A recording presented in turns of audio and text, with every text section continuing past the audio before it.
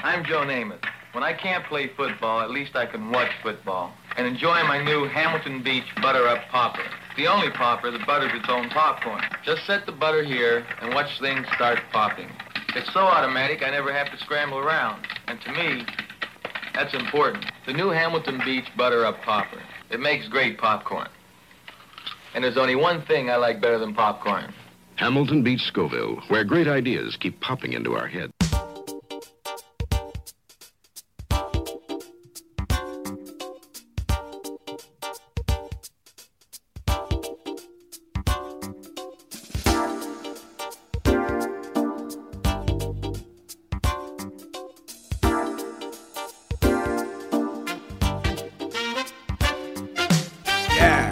The Night Fly with Dave Juskow, 2018 edition, first episode of the brand new year. Never thought I'd live to see the day when I was born so many years ago in the 1900s. So I was watching Star Trek VI this morning. I said to myself, I bet those guys never thought they'd still be doing this in 1991, 30 years later. Well, here we are. The 2018 edition of The Night Fly. We got a brand new thing and brand new stuff and lots of blah blah blah and doobity-boo.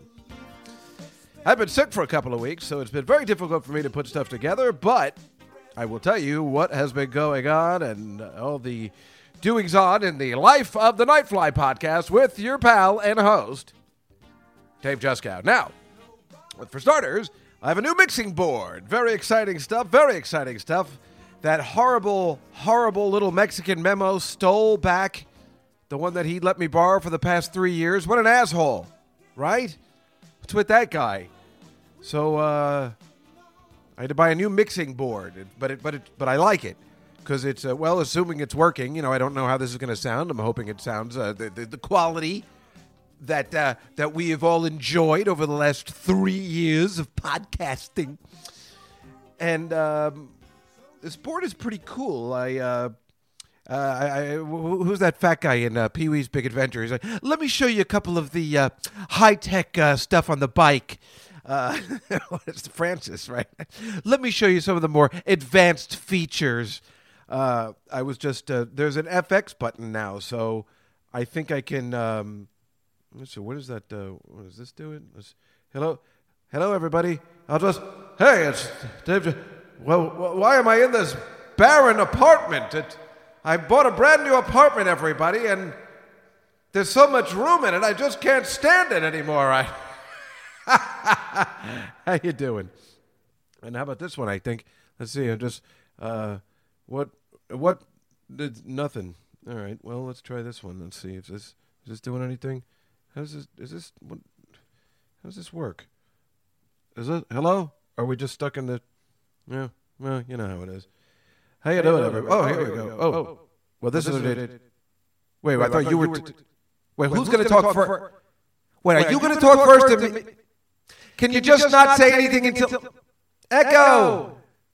What is happening? This is the worst podcast ever. I don't understand this. Who would need this feature? Hey! Oh, this is fun stuff. You know? No. Hi. Hey, everybody. How you doing? This is Dave Juskow talking to you from my bathroom.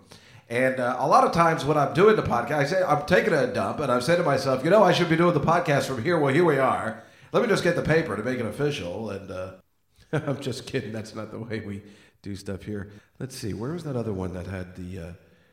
where was that one that had the... where is that? Oh, is this... Oh, hold on. Hello, fellow Earthlings. I am Cookie Puss. And my ice cream cakes are out of this world. No? Nothing? I thought you might like that one. Yeah, well, that was the... Is that this one? Hello, everybody. How you doing? No, nothing. Feeling nothing. I got to figure out how it all works. And I'll figure it out all right. But it's exciting, huh? A board with special effects. Wait, now I feel like it's still on. It's not. I feel like there's still an echo. Oh, I know why. Okay, how's that? Okay, we're back to normal. There was something happening there. I don't know how to. What do I know about? What do I know about owning a restaurant? I know how to go in and order a meal. You know, what do I know about a mixing board? I don't know. What do I know how to order a meal? Getting all psyched up for Goodfellas, right? So that's the new mixing board, huh? How about that? The new mixing board. Yeah. Woo! It's great. No, it is good. And it's lightweight, too, so I like it. So I can, do more remote pieces. Yeah, it's really lightweight. But it's the exact same board, I think, except, with some advanced techniques from... Let me show you some more of the advanced features. All right, Pee-wee. Come on, Pee-wee. Everybody's waiting. Anyway, I haven't been feeling well at all. I feel really good now. I'm having a good time. I'm glad to be back. The podcast. You would never know I was sick, but I was. I have been. I still am. I am achy. I guess I have the flu, but I always have strange ways of getting the. I don't have the flu like normal people. I've had headaches. I've had dizziness.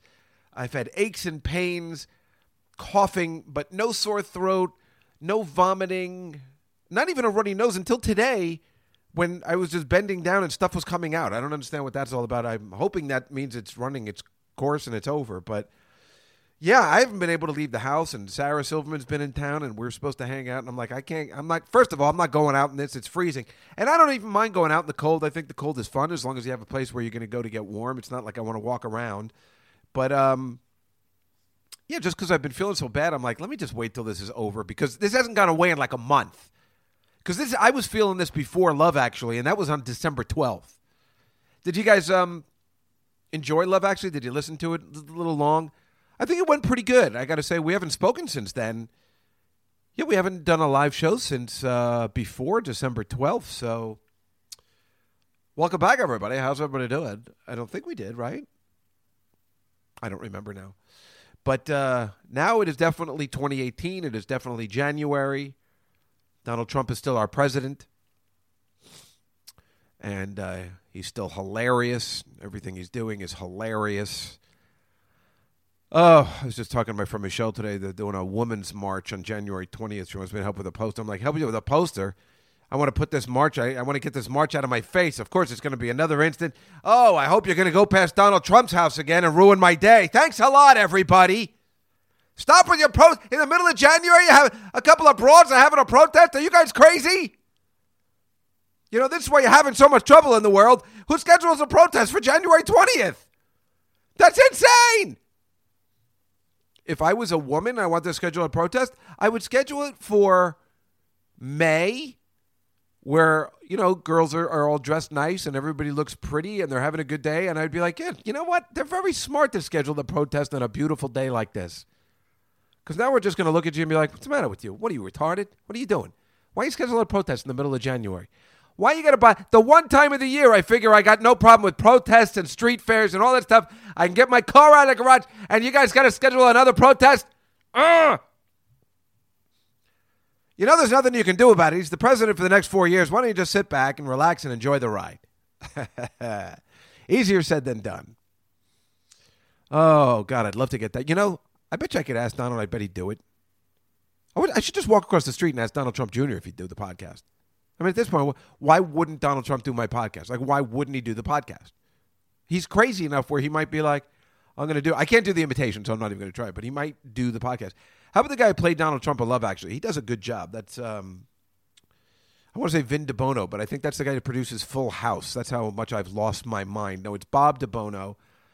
And he asked me to do Caroline's with him on Wednesday the 10th, which I might do because he said I could do it as Damone, from Fast Times, which, as you know, if you did listen to Love Actually, of course I put in. And then Mike Damone comes up to Alan Rickman's character and says, hey, I'd watch this girl Mia if I were you. She's a very aggressive girl. And like Bob called me, he goes, you can't help yourself, can you? And I'm like, yeah, I got a problem. And the only way it can be fixed is more cowbell. So I'm just going to go on stage, I guess, and just play Damone while he's Trump and just be like, listen, maybe you just got to relax and realize we should all be very lucky that Cheap Trick has finally gotten into the Rock and Roll Hall of Fame. Am I right?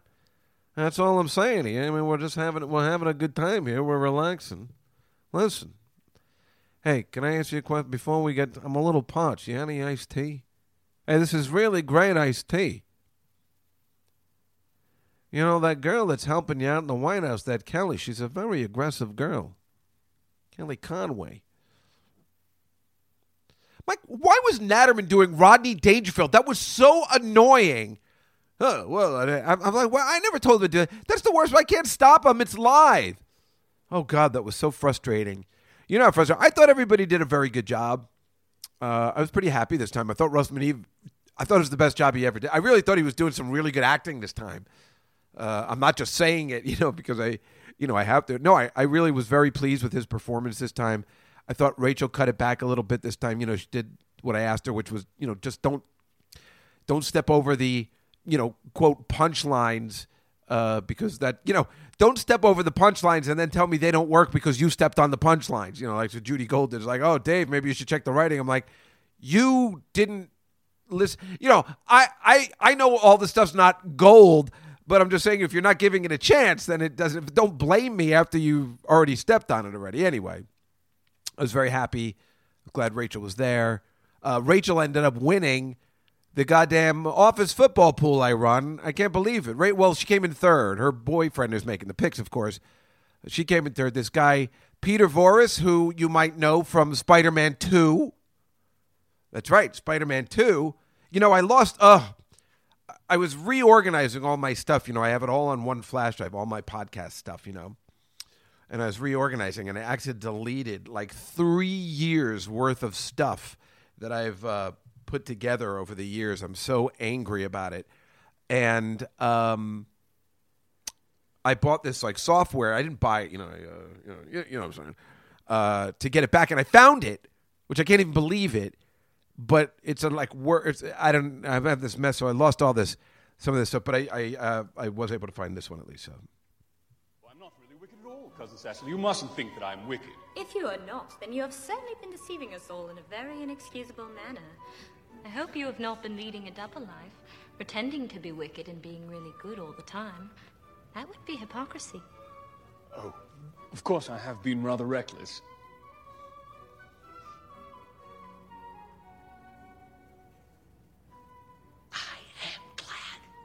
That guy saying that, he won the football pool. I am glad. I am glad. How funny is that? Come on, there's nothing funnier than that. That's the guy that won the football pool. I am glad. Are you glad to hear it? I am glad to hear it. Kirsten Dunst. Now you mentioned In the worst actress category ever, Besides, I'm not saying that she's a bad actress, whether you like her or not, whatever. It's just funny in Spider-Man 2, which I think is one of the best movies ever. Certainly superhero-wise, I think it's a really great one. And I like the Tobey Maguire Spider-Man, even though now we've found out stuff about Tobey Maguire, which makes him such an asshole. But that all being said, I was watching Spider-Man 3, which is a bag of crap. And it's so funny. I was watching the ending. If you ever see the ending of Spider-Man 3, now I'll show you that part now. In that scene... where she says where she forgets her lines, it's because she's doing a play. I know it's just a movie, but it's kind of funny. I don't know whether they do it as a joke or not. But she's doing a play. What is she doing? The Importance of Being Earnest, I think. She's doing the play, and she sees Tobey Maguire, Peter Parker, in the audience. Can't believe she's there. Totally mixes up her line. That's why the guy has to say, I am glad.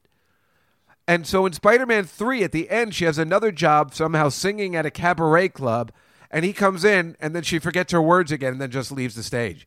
I mean, it's like, how is she getting all this unbelievable Broadway and stuff if she can't even, one guy shows up in the audience? Why is she looking out in the audience? My nephew does that. He's horrible. How many times my sister got to tell him, don't look out in the audience for everybody there. He's horrible, yet he still keeps getting all these parts. Oh, my God, it's making me so angry. He's looking out in the audience. He's looking at everybody. He's like, oh, let's see who's here. You cannot look out in the audience and concentrate on your acting. Now he's in Once Upon a Mattress at another place. This kid's driving me crazy. He's getting like all these parts. He's having the time of his life. He's tall and he's handsome. It's annoying. Still wouldn't want to be him. I'd like to. Wouldn't be bad looking like Tom Brady going back to school though, or somebody. Orlando Bloom. You know, next time around, something. Yeah, I wonder what that would be like. Being like hot, going through high school. That's got to be a totally different experience.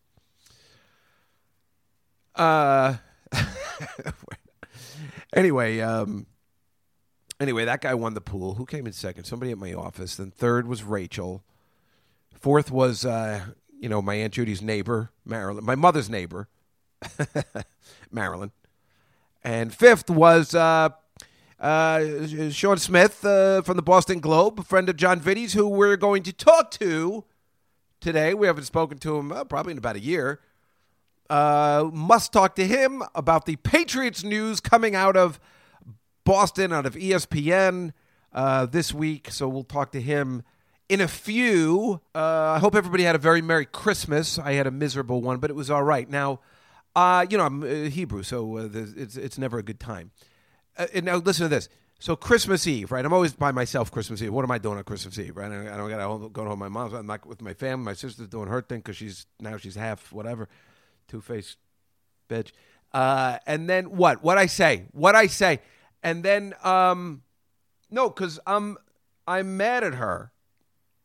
And the reason is, I guess the Saturday before Christmas, she decided, my sister, that we were going to take family photos on that day, which is fine. But I realize her ulterior motive is like, our mom's going to die soon. Let's start taking some photos. And I'm like, you know what? Elliot, who was my dad, used to do that for years. He started doing that 20 years before my actual grandmother died. He's like, she's going to die soon. I want you to get a lot of photos of her. And I'm like, oh, this is so annoying. So my sister's like bringing that back. It's bothering me. I go to there that day. I'm in a bad mood, and I had to walk out. I don't know what happened. The plans got changed. I was really upset. I hadn't eaten anything. I wasn't feeling well. So I left. I left. I had a cup of coffee. I came back. My sister was already furious at me. She didn't say anything. And I didn't want to be in any of the pictures. And then she was giving me the thing that my dad used to do to me, like, you're not a true member of this family. That's all he would ever tell me. You are not a true member of this family. You're not a real member of this family. You're not a family person. You know, that's all he would tell me all the time. My sister was giving me, she knows that was uncool, and she's given me the same thing pretty much. But you know what the problem is? I don't feel like a member of her family. I do feel like an outcast. So I was having trouble with the pictures. You got to let me do the things the way I want to do them. It's just the way it is. When she asked me to take a picture with her, my mom, I took one. But otherwise, I really just didn't want to be involved. I'm sorry if it messed up her plans, but the whole thing was bringing back very bad memories for me of not being a member of the family with my dad and all that stuff. And if she doesn't understand that, then she's out of her mind anyway. So this is what she does, right? She's like, yeah, you're not a member of this family, all this kind of stuff. We go out for dinner. I can tell she's not looking at me. She's not staring. I can tell I know she's angry with me. I know she's angry. So last Friday, Aunt Judy had her birthday party at the Prudential Center in one of the suites for the Devils games, which we were all planning on going to because it's Aunt Judy. And Liza drives Dory and her friend there. And, I'm there. My mother's there. Rhoda shows up. But Beth doesn't show up. Beth and Matt don't show up. And I go, what the hell's that all about? And you can see Aunt Judy's upset, but you'd never know if Aunt Judy's upset. She hides it. And who knows what her story is. She doesn't seem to care, but maybe she does. But Beth didn't show up. All those years of free babysitting that Aunt Judy put together made sure that everybody was taken care of. Beth can't show up on her. She just wasn't feeling well. It's completely rude and disrespectful. And so she's doing the exact same thing she was mad at me for to Aunt Judy, who all the time she's like, I feel bad. She gave me all this free baby. Well, here's a way to repay her showing up at her goddamn birthday party like she asked you to, you dope. She doesn't show up. I talked to Dory and Liza. I'm like, she's doing the same thing. And they were like, yeah, I guess you're right. Like, because usually I'm the jerk off, but they agreed that I'm right on this one. That was uncool. Everybody else was there, and she was very upset. She was fighting with another friend who didn't show up. It was very, very upsetting, and I don't think Beth ever apologized. But here's the best part. And now you guys will understand even more. So we're at Rhoda's house on the picture-taking day, right? I'm already miserable. I'm just by myself. I just can't wait to leave. Football's on. That was Saturday, right? So, well, I think, was there college? I don't know. I just wanted to leave. I wasn't happy. Couldn't wait to leave. And I must have been thinking about something else. I don't know. Maybe I was thinking of the game, but I don't know what it was. I just wanted to go. And they're sitting in there, and they're not talking to me. I mean, the kids will always talk to me, but, Beth's angry. And they put on Billy, my kid's the nephew that gets all the parts. Is, can we put on You're a Good Man, Charlie Brown? The production that I was in that you direct. My sister directed You're a Good Man, Charlie Brown, or whatever, even if she didn't direct. I don't know. So they put on a tape of You're a Good Man, Charlie Brown. But not, I mean, I like show tunes, but it's not even like, the original Broadway Kristen Chenoweth, but, it's just a production of her stupid kids again.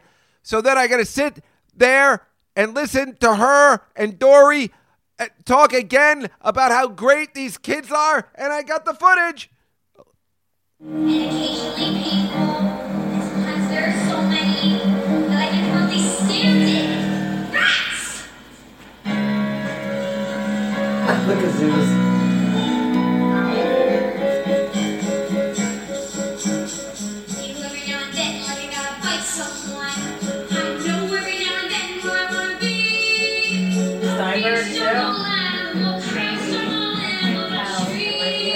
I think this was Abby Glass was in this too. That's Graver. Oh my god, yeah. She was in this. Yeah. There they are praising those fucking kids again. It's unbelievable. It looks like Steinberg and Graver. Caroline. And then those were like those two girls that were like on here or something. There they are again, talking about 5-year-olds. Oh, then those two girls. Oh, right. Remember how great they were? Oh, my God. They were so... Oh, my God. Who the hell would be able to stand that? I'm already having a bad day. I'm not feeling well. I just... Who... That's necessary to... Are you kidding? Who the hell wants to watch that? My God. And then hear their commentary? Oh, my God. This girl's unbelievable. What is she? She's going to be 8 this year. She's one of the finest actresses. I just took a little bit because I'm like, I can't even believe this is happening again. I mean, you can't even hear their commentary as good as it was in the car, of course, because that idiot is singing, which wasn't that bad, actually. That girl's pretty good. If that's the girl I'm thinking of, she's way hot. Now, because she's older. But, I'm sick of the whole thing. I'm sick of it. I tell you, I'm sick of it. So, anyway, you want to laugh in somebody's face. Beth and Dory were planning to run the Princess Marathon I'm taping this on Saturday today in Disney World. That is, you can run a half marathon inside the Disney park early in the morning before it opens. It's very exciting. Costs some money, but you can run a half marathon. Very exciting. That's Dory's dream, right? Run around the Magic Kingdom early on before anybody does it. I mean, that's pretty cool. Well, their flight was canceled on Thursday because of the huge snowstorm, and they didn't get to go. Ha, ha, ha! Burn! That's what you get! You put the vibes out there. I feel horrible for Dory. But Beth had it coming. That all being said, so I texted, because I hadn't talked to my sister in 2 weeks, and I usually talk to her every day. And I texted Dory, and I'm like, good luck. She didn't text back because she never texted. I don't know whether she didn't text back because she was angry. I don't know whether she's like, a horrible teenager doesn't have a phone. But then I called my sister on, I guess, Thursday afternoon, and she told me the whole story. She picked up because she had been drinking, so she was already drunk, so it was easy to talk. And told me the whole story. And Dory was devastated. I mean, I feel horrible. I mean, that's all. Dory doesn't have anything in her life except... her two favorite things, Harry Potter and Disney. And then she's like planning this huge trip. She does not a normal college kid, so this is all she's looking forward to, and she can't go. I feel hard. I was like, let's do something. Maybe I can just take her down and we can just hang out in the Harry Potter land for like a 2 days. Do whatever she wants. I feel horrible. Meanwhile, on Wednesday, so I was off all week. And last year when I was off all week, between Christmas and New Year's, I wanted to put a bullet to my head. This year I was like, I'm not going to do it that way. I'm going to wake up early. I'm going to go out. I'm going to get a cup of coffee. That'll change everything because I'll get to see the daylight. Very important. Last year I think I slept until 3. It was dark an hour later, and then I just kept falling deeper and deeper into depression. Plus I had plans for New Year's. So I did that. Plus, as you know, I'm working on my comedy album, which just always sounds funny when I say it. I always want to do comedy in quotes. But I figured that's what I'm going to work on all week. I'm sorry, I told you I was a little sick. So I did. I actually worked on it. I kept getting up and I was working on it. I wrote a couple of bits and, I can continue. And I felt productive. And that was the key. Feeling productive. And then there's a time where, we could do stuff. So on Tuesday, I started doing that, which was beautiful. On Wednesday, I took my niece, the other niece, Liza, who's a normal college kid because I don't spend that much time with her because she doesn't need it as much. I said, let's do something. So we went out to the diner. So she goes, Dory wants to come because Dory was like shadowing an orthodontist because for some reason she wants to be an orthodontist. And I'm like, no, it's just you and me. I didn't know Dory's trip was going to get canceled. Otherwise I would have done so. But I'm like, no, just you and me today. So we go to the diner somewhere far, where she wouldn't normally go. Then we went to the mall and I bought her like a top. Buy whatever you want because, that time of the year I finally get some money. I said, listen, you got to get it now. It's like I always told her, I'm like, I'm going to get you a big birthday present if I win at the track. So she knows, if I tell her today's the day you can buy whatever you want, it better be today. Don't turn it down. And then we got manicures. But we had a really nice day. She's a cool kid.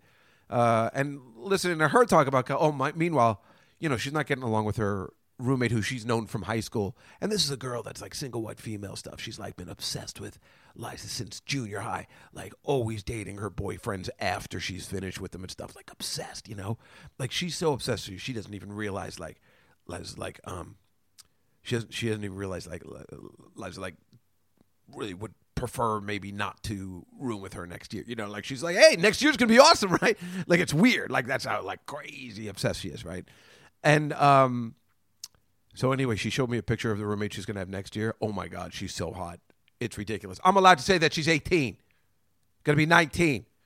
She's ridiculous. Show me a picture. I'm like, holy cow. Yeah. So, I know it sounds awkward, but you're allowed to say it when they're 18, right? I mean, you can say it when they're 18, right? That's also bad too. Screw you. Can't take it anymore. Yeah, we had a really good time. So that was something I could do on Wednesday. And then on Thursday, Attell was at Caroline's. So I worked during the day, and then I went to see him at night. We had a good time, went down to the cellar, then went out for eat. So it was like good. And then Friday was the Devils game. So I had stuff to do every day. It was beautiful. So it was not a bad vacation. And then on New Year's, we went to that damn Mexican kid Memo. We went to his pinball bar run by the little person. And I had a good time. It was a good time. I was just glad that I had something to do on New Year's, that I had plans. I think that changed the whole, structure of my thinking that year, when because last year, remember, I did nothing. I was so miserable, but it was fun, just hung out there for a little bit. But I think it upstarted my sickness again because I drank, I smoked, this, that, whatever. But, otherwise my friends, Lee and I were supposed to come. It's too cold, because it was freezing that day. This cold weather, I mean, I don't usually mind it, but, it's been like 0 and, being sick, just nobody wants to do anything. But it was perfect. We took the subway there. I mean, it was really freezing, but the subway just dropped you off right in front of the place. And then we took like a taxi back and it was right in front of the place. It was easy. So it was perfect. It was a perfect New Year's. I talk to people all the time, especially if you live in Manhattan. New Year's, it's like the worst time because here in the city, at least, I do, not as much, of course, but, even the people at my office, we go out on Tuesday nights and we party on random Tuesdays, whatever, till 3 in the morning, 4 in the morning. So what do we need somebody to tell us what day we have to do that? That's why it's the worst, and you just always kind of have a miserable time, especially if you live here, don't want to be by times there's too many people coming in. Says you might as well be doing that woman's march that day. It's so annoying. Can't do anything and move around in that area. I've told you for years, I mean, if I could ever work it out, I am planning an after show. Well, now it's not going to be as good. 20 years ago when there weren't, when there were only 30 stations, I wanted to have a show, that is a talk show that is on in Times Square, at 3 a.m, that's just everybody's cleaning up around me. I got to keep moving out of the street sweeper's way and stuff like that. Now I don't know where you would air it because there's just too much other stuff to watch. Why would you watch anything? I mean, did anybody even watch the ball drop? I mean, we did. I was glad they didn't have a TV. I was like thrilled. I never want to watch that again. There's something makes me messed up. There's there's always something that's going to make me messed up about annual things. It's why the reason I can't go to temple anymore. It's the reason I have trouble with Jewish holidays.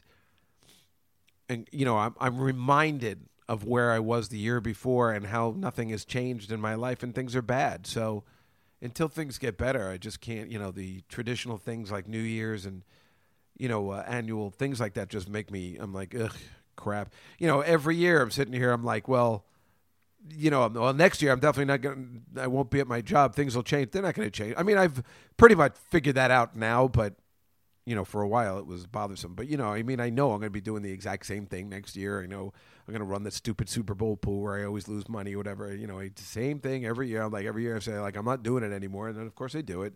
Run the stupid football pool, have to pay everybody out. Oh, it cost a fortune because, I take money from the pool all year. It's horrible.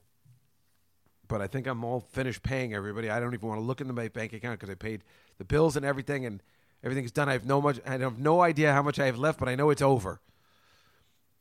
I mean, I don't know what I'm going to do. I got to come up with a plan. Like everybody, at this time of the year. But the worst part is, I've been sick, so I haven't been able to plan anything. Like the podcast was working. We were getting guests. I was scheduling stuff.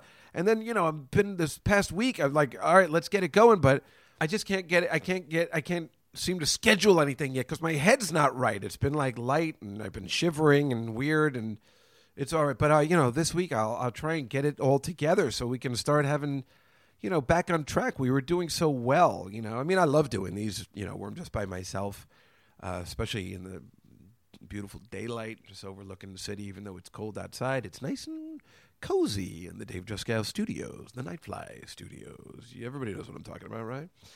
But thank you. Right, exactly. All right, so how about this? Before we get to the other news and stuff we have to do, why don't we give John Vitti a ring right now, and I'm going to get him on the line right now. Hello, Mr. John Vitti for the Boston Globe. How are you? Good morning, Dave. How are you today? Yes, I am fine. Thank you so much for dialing in. I had a couple of, I always talk to you at this time of the year for sure, let alone when you come down to see the lovely shows. So what's the matter with you? You don't want to come see Love Actually? You don't want to see the gay stuff, Grease, and Love Actually? You got plenty of time to see The Godfather, you sissy. What's the matter? The great American musicals have lost their spell on you? I'm sorry. I was waiting for Godspell, and I was waiting for Hair. Well, they're all coming. Okay. Well, don't think, that's what Noam wants to do, but I said no. Remember, I told you he wanted to do The Sound of Music, so I was like, well, I don't know if I can get Natterman to play Von Trapp, so, it would be kind of funny, I guess. Oh, he'd be fantastic, Von Trapp. He actually would be, wouldn't he? That's the funny thing. No, I was calling today because, I was talking the article on ESPN about the Patriots and the rift between Belichick and Brady and Kraft. I'm sure you're familiar with it. Yes, I've heard of them, yes. But my question was, how come the Boston Globe didn't pick up on this? Why does ESPN get the scoop? And if it's a scoop at all, if there's any validity to it. I don't think it's a scoop as much as it just has a different national audience, and people react differently to ESPN as they would to a New York Times or Washington Post story. So we've done stories over the years on all three of them, and including on Guerrero, but it just doesn't have that same type of resonance where a national media outlet does something. You just get a different spin on it. You just get a different reaction from the world about it. Do you think there is validity to it, though? Yes, because I think there's anytime you have people working together for so long, you're going to have cracks and fissures and people who don't like other things people do. So I think it's unique that it's lasted this long without these problems. Yeah. So, and I'm talking about people in case I haven't told my audience, in case you don't know, there was an article or ESPN. What's the guy's name? Wickersham or something? Or Wickersham, yes. Came out with an article yesterday that everybody is talking about, which has some sort of rift, and it all has to do with Garofalo, right? With the guy who went to the 49ers to be traded, and apparently Tom Brady. The story is that he was very angry because this guy's looking over his shoulder, and he went to Kraft and he said, I want to trade him, and Belichick said no, and he traded him anyway, and because Brady went over Belichick's head, so there's a big thing. But what I think is that I have two theories. Number one, I do believe this might have happened. But number two, I believe that football people are very superstitious, and that I think because of what happened last year with Deflategate, that presented so many problems for them, and they ended up winning the Super Bowl, that they came up with another plan to put internal struggle. So that's how they win Super Bowls now, is have all this internal stuff. It has to be us against them. There has to be some sort of... Well, it seems to work. Yeah. It seems to work. Plus, with Brady, and, I've had this theory for after the Super Bowl, and, I told you I've just changed, screw the Jets. I'm all in on the Patriots at this point. I mean, why be on the losing side all these? Who needs it? I just want to win money. If the Patriots want to keep winning, there is absolutely no doubt in my mind after the Super Bowl that Tom Brady actually, for so many years, being a Jets fan, being a hater of the Patriots and Tom Brady, and I'm saying this, no offense to you at all. Right. You know how the rest of the world views the Patriots, but I hated when they say Tom Brady's the best of all time, that, Belichick's the best coach, because I'm like, no, but you're taking away from, Joe Montana and all those people. But after this past Super Bowl, there is no doubt they're both the best. But you can doubt that Belichick has some cracks. In the Super Bowl last year, Belichick's plan didn't work. So Tom Brady had to go, I'll handle this jerk off. So maybe he's just like, Bill, you have no idea what you're doing. I'm going to go to Kraft. I'm going to get rid of this guy myself because I'm going to handle this from now. Bill Belichick's initial plan didn't work. That's why they were losing 28-3. And then Brady just said, I'll take it from here, jerk. So, I mean, I'm fascinated by that whole team. They truly are the best that's ever played. And Tom Brady is crazy. He's clearly, I was going to say he would make a deal with the devil. People can say that. You're good looking, you're married to a supermodel. But the problem, there's no way he made a deal with the devil, because if you made a deal with the devil, you would actually enjoy your wealth and accolades. I don't think he enjoys any of it. The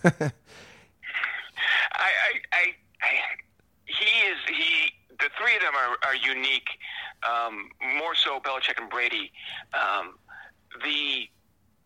My theory with Belichick is the key to this whole thing for me, because Kraft is an owner and Brady is just a unique talent, kind of like Derek Jeter. He's just a unique talent who is a winner, and whatever he does it the right way in terms of winning. Yes, but Derek Jeter used to enjoy his wealth, and he used to date a lot of pretty girls and go out. Brady doesn't enjoy any of the wealth. He's got a steady. Like it seems like a waste. That's all I'm saying. Yeah, but Belichick to me is Jack Nicholson in A Few Good Men. To me, I think Belichick.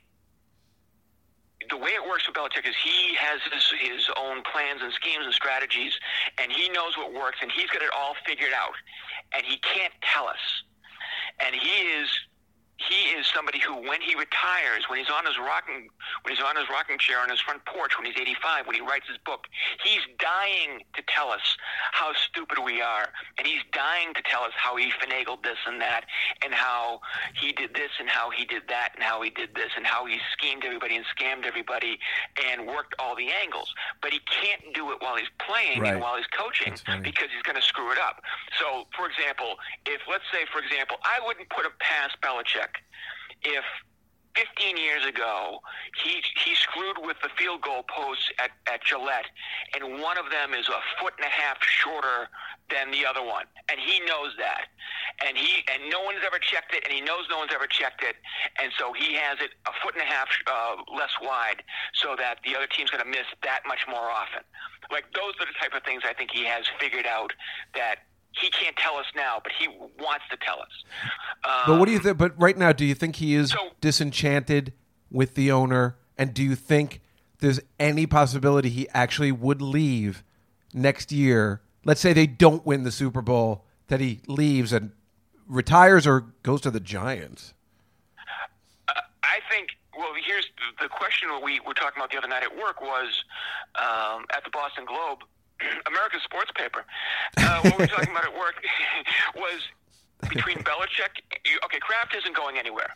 So between Belichick and Brady, are they going to finish their career in New England or finish their career somewhere else? And would it be both stay here, both leave, or one leave, whatever? And I think Belichick would go somewhere else in a heartbeat. I don't think he has. I think the three of them, Belichick, Brady, and Kraft, have a healthy disrespect and working relationship for each other.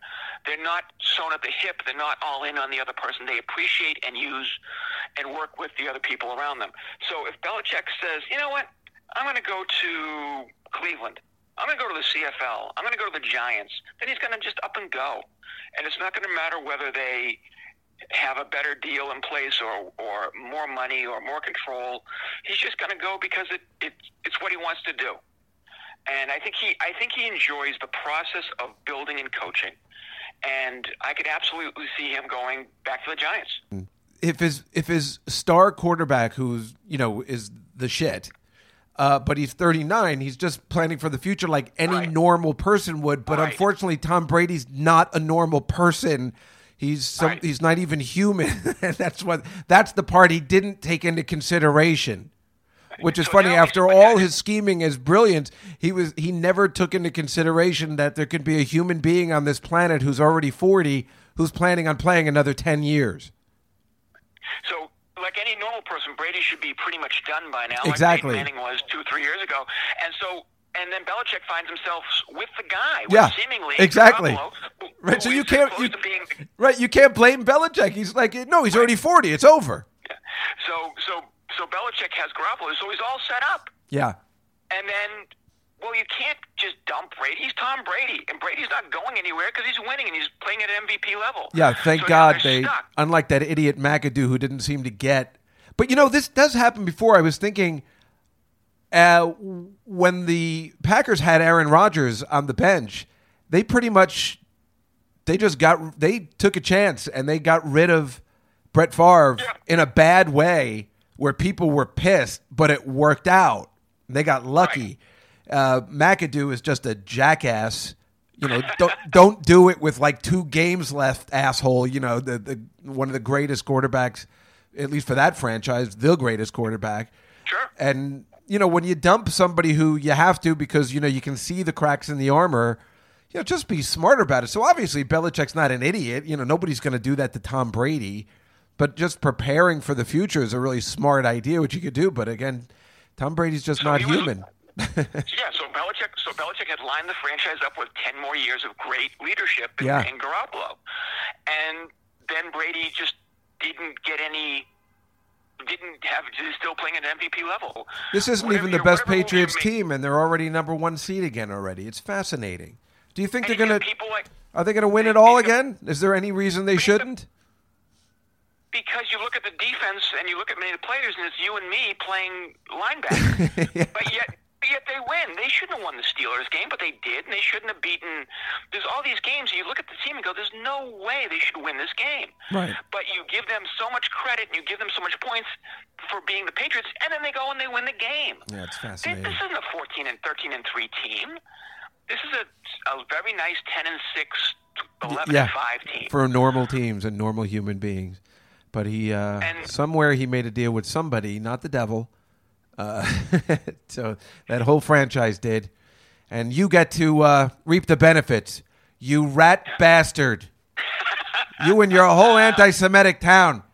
But I have a great bit of of something I have nothing to pin this on, but I love the scheme of it. The reason why that Belichick sent Garoppolo to the Niners and not the Browns, where he could have gotten better picks, is because he knew, and this is all just a theory, is that if he sent him to the Browns and got the better picks, then he would have lost McDaniels or Patricia, who would have then went to the Browns and become their head coach. And now that team gets Garoppolo and a head coach, and now becomes a better team that will beat him. But by sending him to the Niners, it's not going to be as tough a team. It's not going to be a tougher team, and so he can ship him over there to the Niners. He won't get as much, but he won't lose Patricia and McDaniels there. And by shipping him to the Niners, which is Tom Brady's hometown team, Tom Brady can't go to the Niners. Oh, fascinating! Wow. So that's kind of his makes a lot of sense in his mad scientist evil ways, but obviously very smart.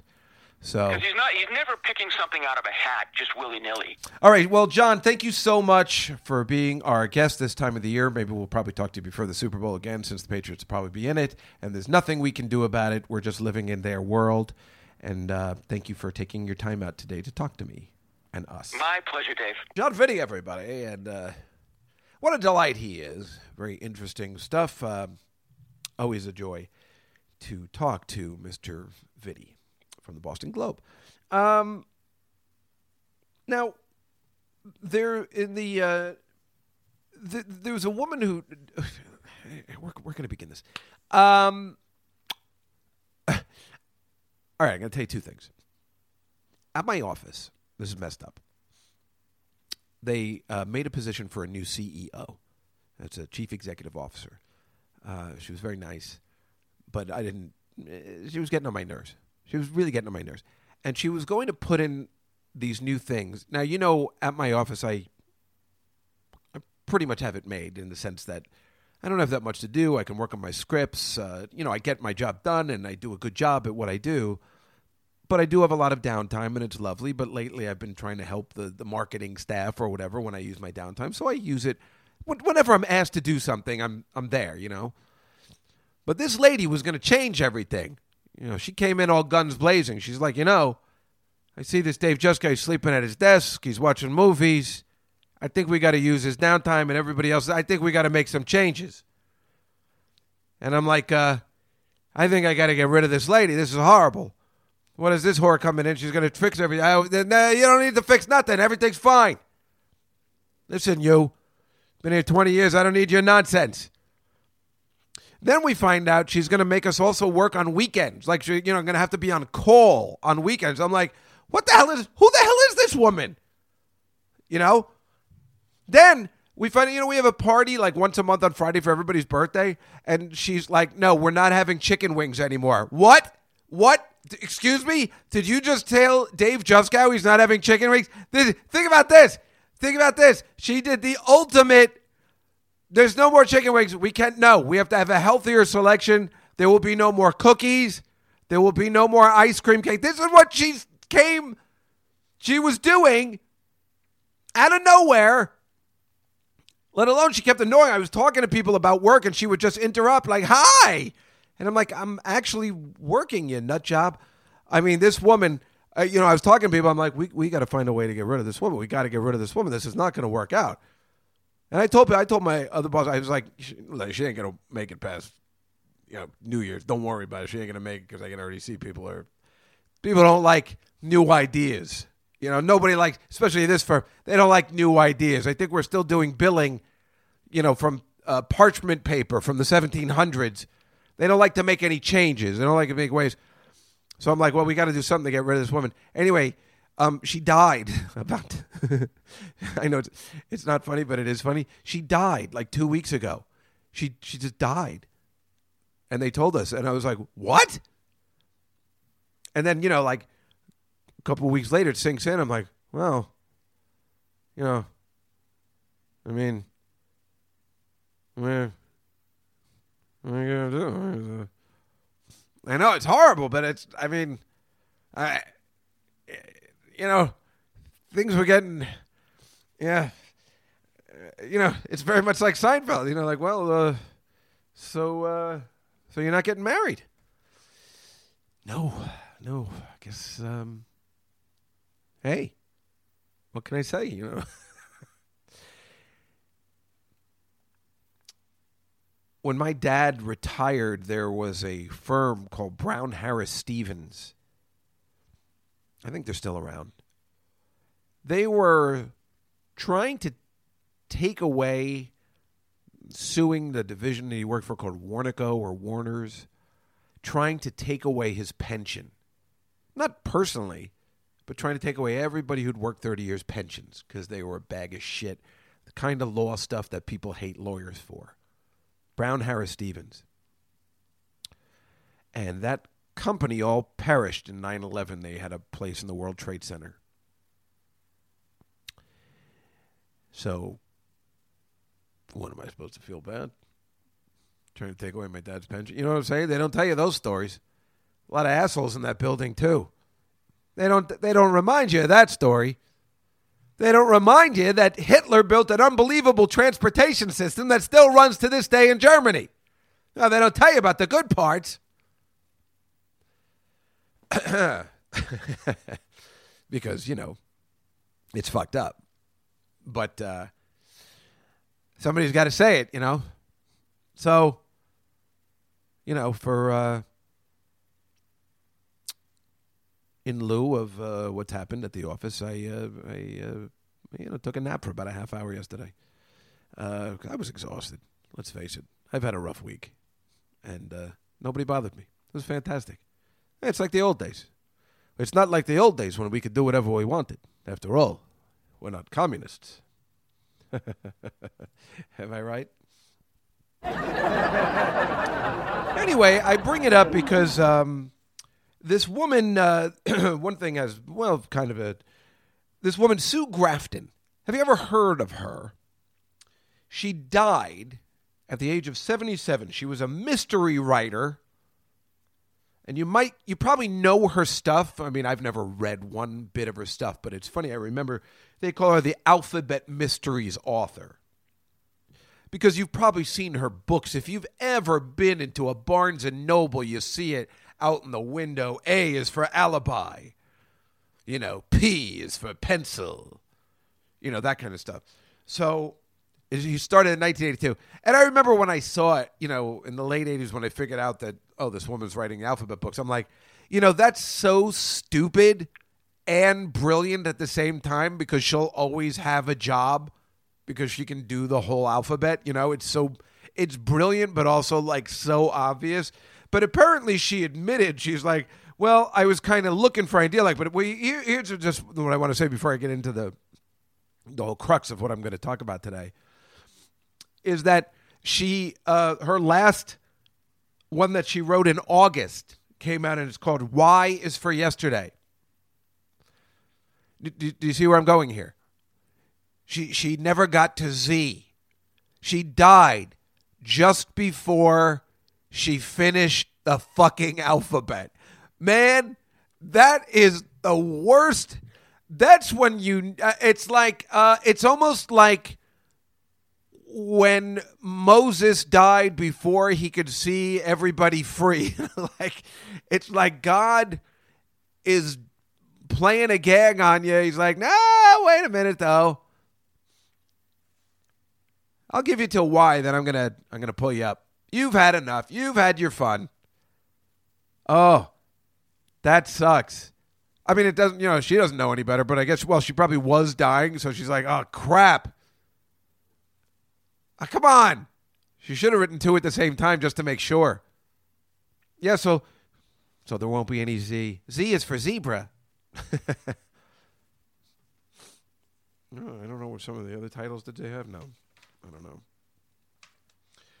But, so anyway, I was thinking, well, I should write it. I should talk to her family and be like, hey, listen, I'd like to finish it off. Like, oh, you're a mystery writer? No. Don't worry. You think I can't write a mystery called Z is for zebra? Don't worry. I'll take care of it. I mean, I don't know what she was going to call it, but I'll call it. What else do you want to call it? Meanwhile, her book, you know, wait, did I write some of these down? No, I thought maybe I wrote some of her books down because I noticed she had like, you know, she didn't have one for X. She just called XX. That's lame. X's for X-ray would have meant a really good one, I think. But I remember those because she had them, and I remember people were reading them, and I'm like, oh, that's surprising. And, they mentioned, but I'm like, but it's so obvious. But anyway, she came up with the idea for these books by John. Is it John McDonald? John D. McDonald's titles reference. Oh, no. It's Harry Kellerman. Yeah, I thought Harry Kellerman, because I've read his books. I actually read his books when I was a kid. Why? Oh, why do you ask? Because my mother was the temple librarian, and the books were all called Friday, the Rabbi Slept Late. Well, I was allowed to read those ones. They were mystery novels in the 70s. Rabbi David Small, I'll never forget. These are one of the things me and Attell bonded on when we first met. The Rabbi Small series began in 1964 with the publication of Friday, the Rabbi Slept Late, which I read, which became a huge bestseller, a difficult achievement for a religious mystery, and won Kemmelin, a 19 whatever first word. The Rabbi Small books are not only mysteries, but also considerations of conservative Judaism. But I remember them as a kid because that's why my mother would let me watch, because she was a temple librarian. So you could be any more Jewy. So I remember Friday the Rabbi Slept Late. And I remember, when it came out, because it's from the 60s into the 70s, it went until 78, he's got to finish the days of the week. He's got to finish the days of the week, right? You're hoping he's going to live to finish the days of the week. And he did. He made it. So he started with Friday. Saturday, the Rabbi Went Hungry. Those are the two books I read. When do you think that takes place? I believe on Yom Kippur. Sunday, the Rabbi Stayed Home. Monday, the Rabbi Took Off. Tuesday, the Rabbi Saw Red. Must have been something bloody. Wednesday, the Rabbi Got Wet. Sounds sexy. And Thursday, to complete the 7-day trilogy, why do I call it trilogy, whatever, the series arc, Thursday, the Rabbi Walked Out. I guess he'd had enough. Now, the best part of this story is that NBC bought the rights to Friday, the Rabbi Slept Late 10 years later. I remember it. Again, me and Attell bonded on this because I'm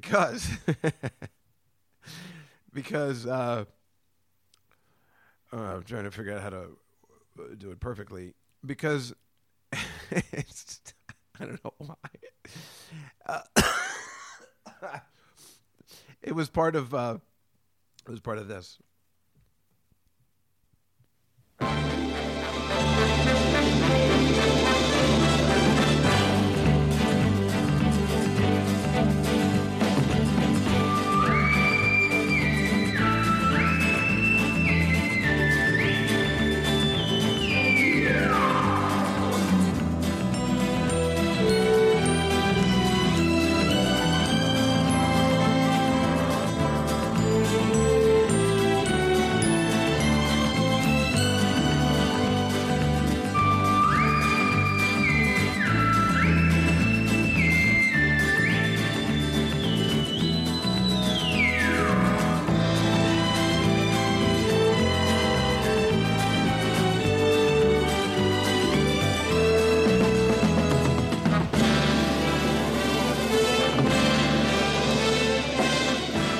Starring Rock Hudson and Susan St. James as Macmillan and wife. That's the best part, of course, is the ending. Tonight. So, and here's the other. Well, here's the later version. It's a little more. Sorry about that. This one's a little more hip. This one gets serious. Oh.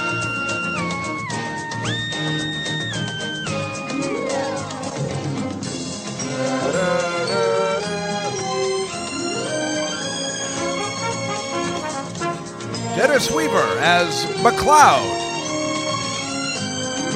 Rock Hudson as Macmillan and wife, also starring Susan St. James. Tony Curtis is McCoy.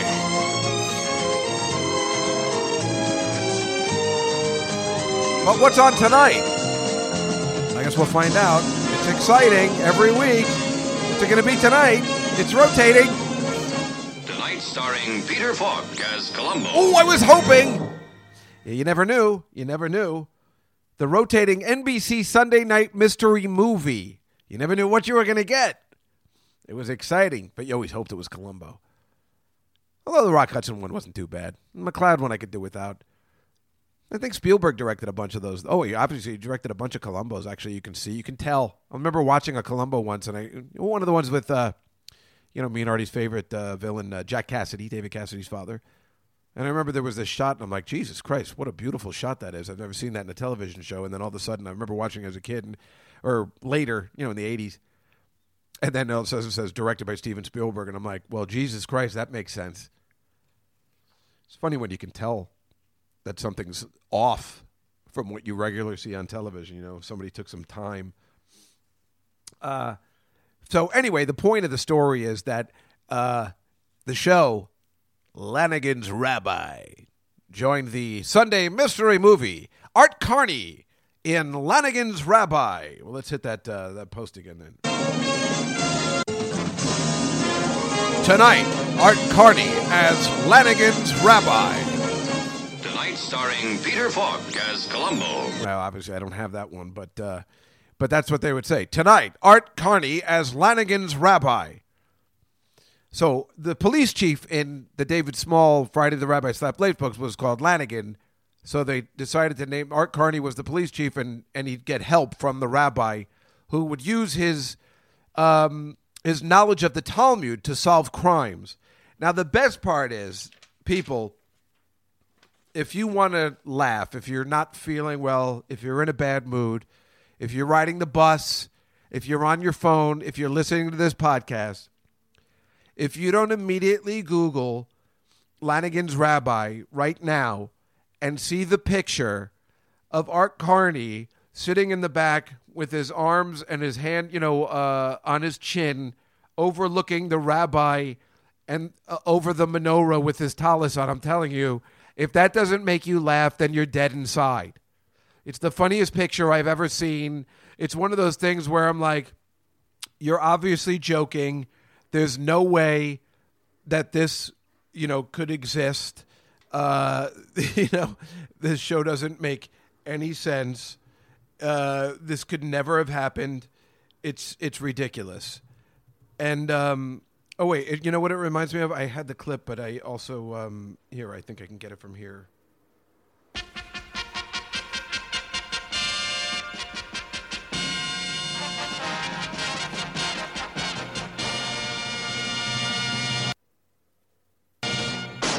She was 6 feet of black dynamite.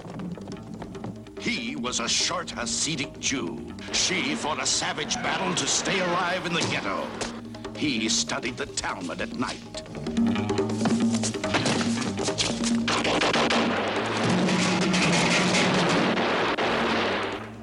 While she burned the ghetto to the ground, he kindled the Sabbath candles.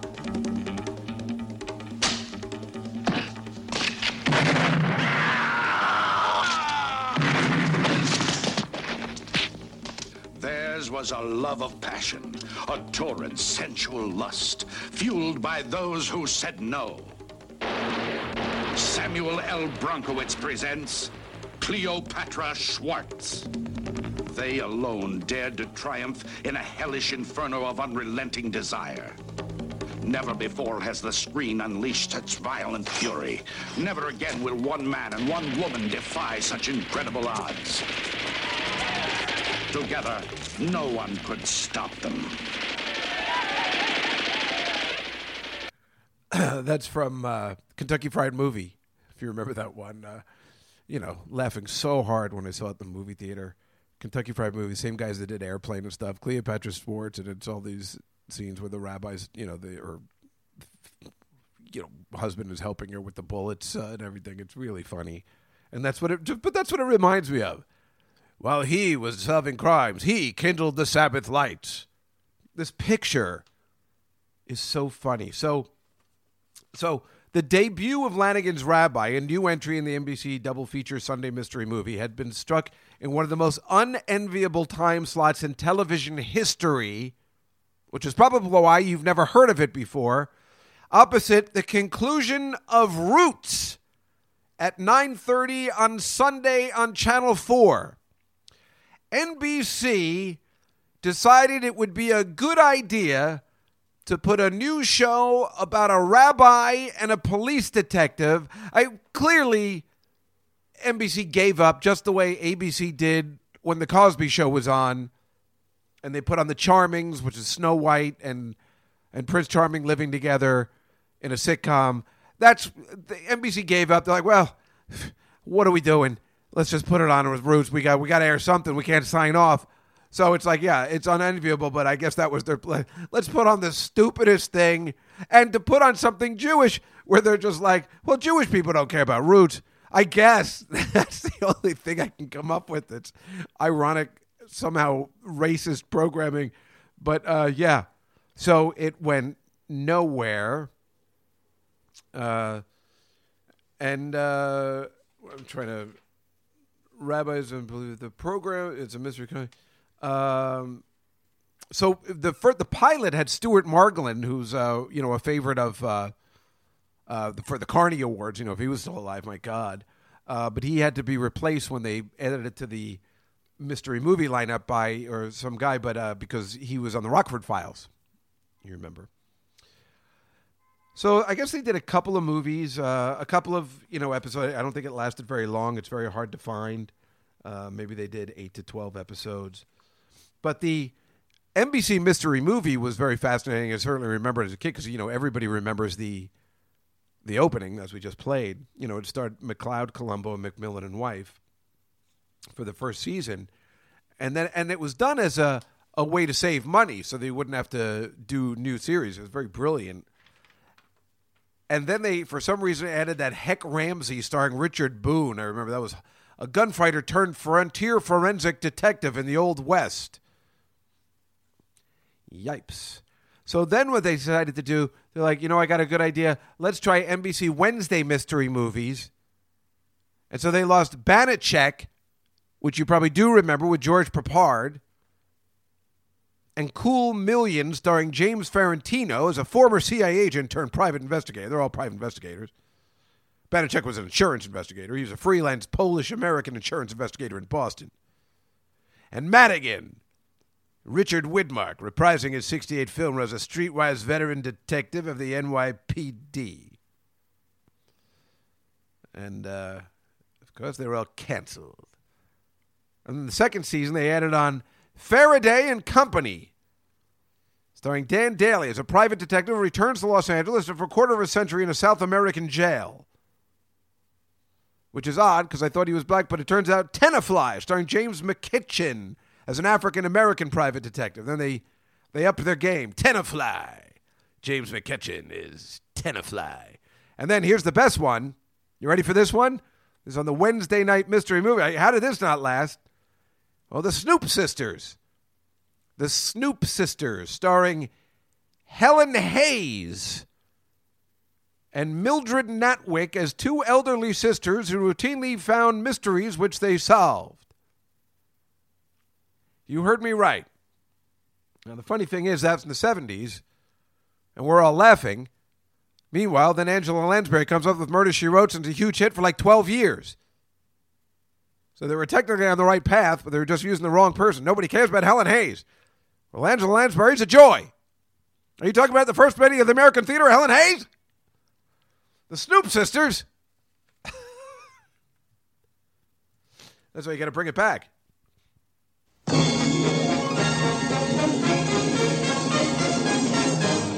George Peppard is Banachek. James McKitchen as Tenafly. And the First Lady of American Theater, Helen Hayes. The Snoop Sisters. And of course, tonight's episode, Art Carney is Lanigan's Rabbi. Also starring Stuart Margolin.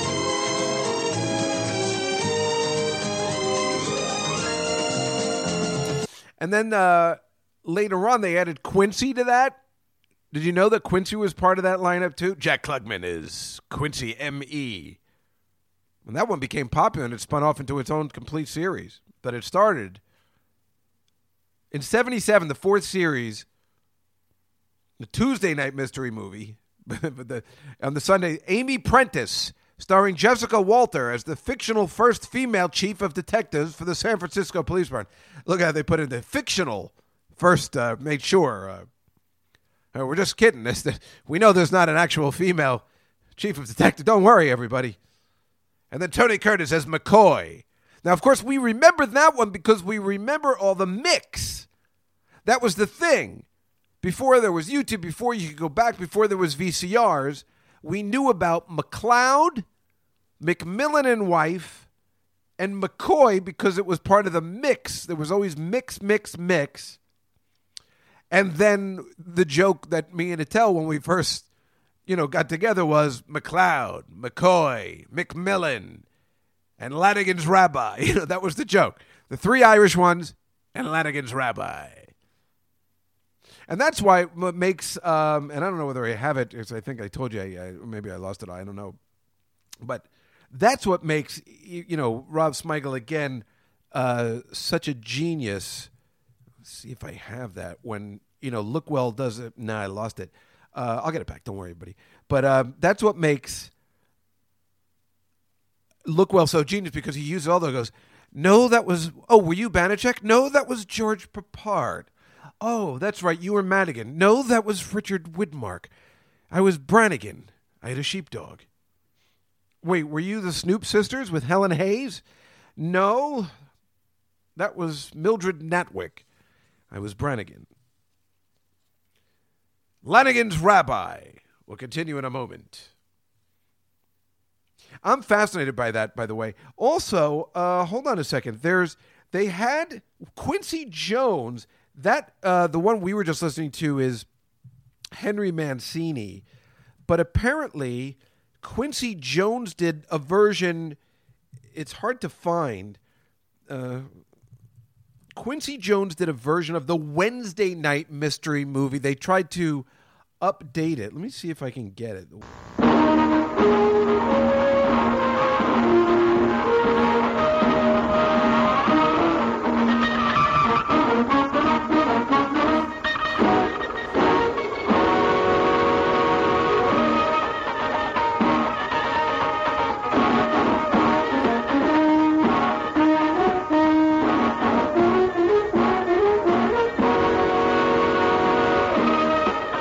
Banachek, James Ferrantino in Cool Million, and Richard Widmark in Madigan, also starring Helen Hayes.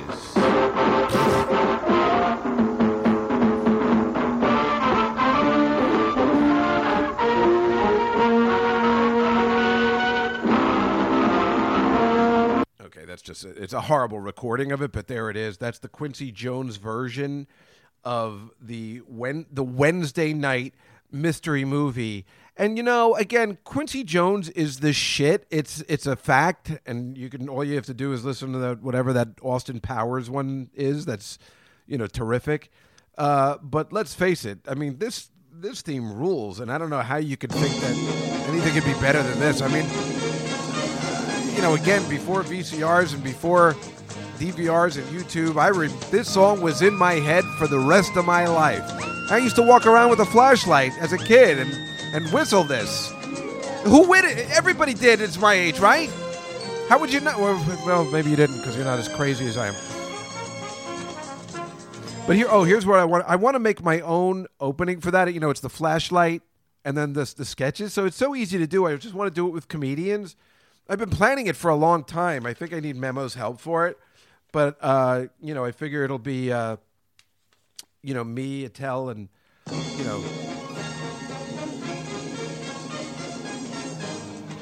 see.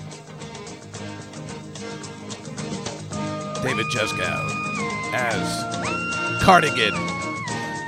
I think I'd be cardigan. I always wear cardigan sweaters. That's how I solve crimes. David Tell as McBride. Damn it, McBride, you've ruined everything. Shut up. Sarah Silverman as Jessica Wentworth. Because you got the girls always had to have the full names for some reason. Colin Quinn as Weisberg and Son. Also starring Joe Mackey. Come on, that's hilarious. That is hilarious. And I get all their silhouettes up on the screen. Tonight, Colin Quinn is Weisberg and Son. Colin Quinn, the one Irish guy being a Jew. Come on, this stuff writes itself. It's Columbo. I gotta get that. Is that guy still alive that can do that voice? Oh my God! Are you telling me that's not one of the most hilarious 1-minute YouTube clips you've ever seen in your life? Yes, it will be. I have to do this. It is my job. It's so obvious. I have to do it. I just have to do it. It's hard to do stuff, you know? It's hard to get stuff accomplished. It's hard. I don't know why. It just is. One other news story before we leave. There was a story this weekend, or this week rather. This girl, Jacqueline Kent Cook. She was the daughter of the late NFL Redskins owner, Jack Kent Cook. She's a socialite. She's very pretty. She's 28. Apparently, went into this restaurant, Caravaggio, on East 74th Street, right up the street from my house. Strangest thing, this guy, this attorney, his name is Habercorn, he's visiting from San Francisco. He's dining with his wife, mom, and 4 daughters at this restaurant. And this woman, Jacqueline Cook, starts hitting them with anti-Semitic slurs as his mom was exiting for some reason. He said, I went to the bathroom and she made a comment to my mother, hurry up, you Jew, as she was getting her jacket. I mean, that girl was obviously inebriated, you know. Cook then allegedly told Habercorn's mother to use some of your money and get a nose job. So when he confronted the girl, she swung this bag. She has like a glass bag, and it totally cut his face open. The purse appeared to be a Lulu Guinness Chloe Mirror Perspex clutch, which sells for about $425. Habercorn said the woman's boyfriend then got involved, and Cook struck him again. The boyfriend also apparently mocked Habercorn's daughters by saying, happy bat mitzvah girls. Who the fuck are these people? Who does that in New York City anymore? Also, this girl's so crazy, she's representing herself in court. I just saw the follow-up on that. And they're like, you should really get a lawyer. Obviously, something is wrong. But it's just weird. It's, this happens, and, we live with it for years. And certainly probably not as bad as it is, or maybe it's worse. Who knows? I've experienced that in my life. Me and Attell always have. And, we always used to tell people about it, but nobody understands unless you're in it. But, I got to say, I always let that stuff slide off, whatever it is. But if you're going to say that to my mother, man, that would break my heart. What's funny is because if that happened, my mother's been the one that's been telling me, I told you before on this podcast, she goes, if anybody ever calls you a dirty Jew, you just walk the other way, you just let it go. And I'm like, who the fuck is going to call me a dirty Jew? Who says that? Not until 2000 when those girls in Florida called me a dirty Jew. I said, my mother always said what I said. It's like all those things your mother tells you about anti-Semitism. Shut up, you old bat. And then all of a sudden, a week ago, I'm sitting at dinner with my mother. Can you imagine if I was with my mother and that happens? And then my mother, like everything she said was right. I'd feel horrible. Like she would need this at the end of her life. You got to have some fucking whore, some white whore who's rich, and lucky enough to be the Redskins owner's daughter. And then she's like, come on, you Jew. Why are they so angry? She's carrying a $400 purse, eating at a nice place. She looks amazing. She's wearing this amazing dress. She's ridiculously hot. What's she so angry about? Something must have happened that day. And then her boyfriend gets involved. Have a nice bat mitzvah, girls. Jesus Christ. I mean, that's got to be where something that day, some Jew must have messed up their day somehow. I don't know. That's just very odd. That's very odd. But, it's the stuff we like to bring up on the show because it's fun. And it's fun to talk about the news, and it's fun to talk about everything because you know what's fun? This podcast. It's fun to do this podcast. I love doing the podcast. Even if I'm not well, I'm going to still always try and bring you the podcast because the podcast rules. And it was a beautiful day, and we had a good time today. I'd like to thank my guests, Mr. John Petty, for calling. I did appreciate that.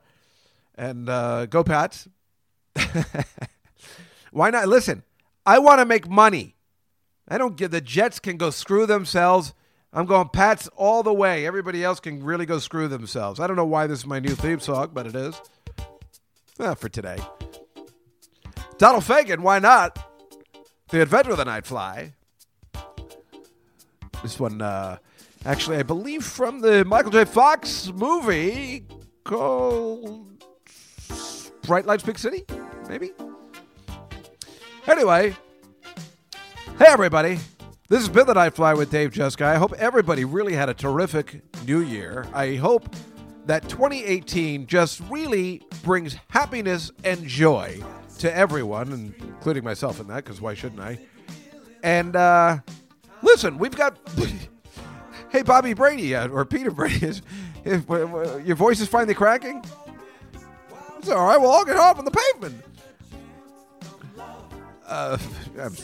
I was mixing up the SCTV and the Peter Brady stuff.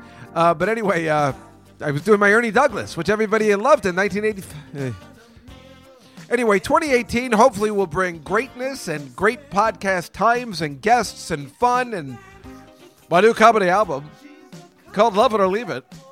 I'm just making up stuff as I go, I still always want to call everything Get Ready to Laugh, Get Ready to Laugh 2, Get Ready to Laugh 3, and of course, probably what I'm going to call the album, Led Zeppelin 4, Side 2. Or is it Side 1? I can't remember. I'll get it right. Anyway, everybody, I hope you had a great day. I hope you're having a great day. I hope you have a great week. And I'll see you next week. Probably alone again, but we'll get all the guests you need. Don't worry. Everything is going to happen, and it's all going to happen because it's an even-numbered year, and those are always the best ones. We'll see you next time on The Night Fly with Dave Juskow. Have a great week, everybody.